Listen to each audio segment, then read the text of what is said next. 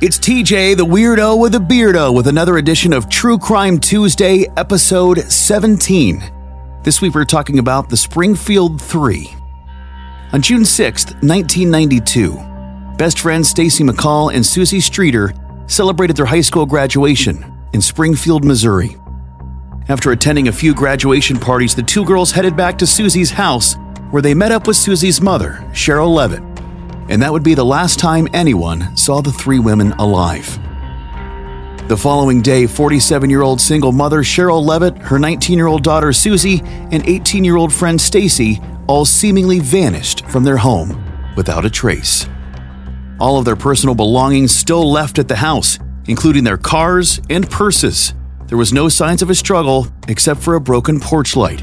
Numerous law enforcement agencies, including the FBI and the Missouri State Highway Patrol, conducted a deep search for the three women, but came up empty-handed. No leads and no reasons for their disappearance. They were seemingly just gone. Years went by, and other various searches were conducted, but each of them ended with no resolve. In 1996, police interviewed a man by the name of Robert Craig Cox, who was convicted of murdering a woman in Florida and just happened to be in Springfield, Missouri at the time of the women's disappearance. He claims he knew the three women had been murdered and that their bodies would never be recovered. But no charges were ever brought against him. Years later, in 2002, investigators went to Webster County Concrete Company, responding to a tip about two suspicious men driving a green van. Police brought in dogs to do a search for any remains and came up with two sets of bones, but both were too old to belong to any of the women who had disappeared nearly 10 years prior.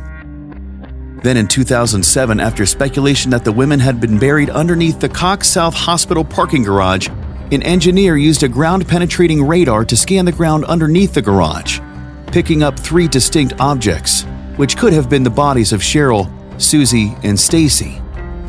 Springfield police said the evidence wasn't credible enough, and they never requested to search underneath the concrete of the parking garage for the women's remains. So where did the Springfield 3 disappear to? That's the question Springfield residents have been asking for almost 30 years. None of the women or their remains have ever been recovered. The case of the missing women is still listed as a cold case with the Springfield Police Department after seemingly vanishing into thin air. And that is this week's True Crime Tuesday, the story of the Springfield 3. Join us next week for more true crime stories and unsolved mysteries on True Crime Tuesdays.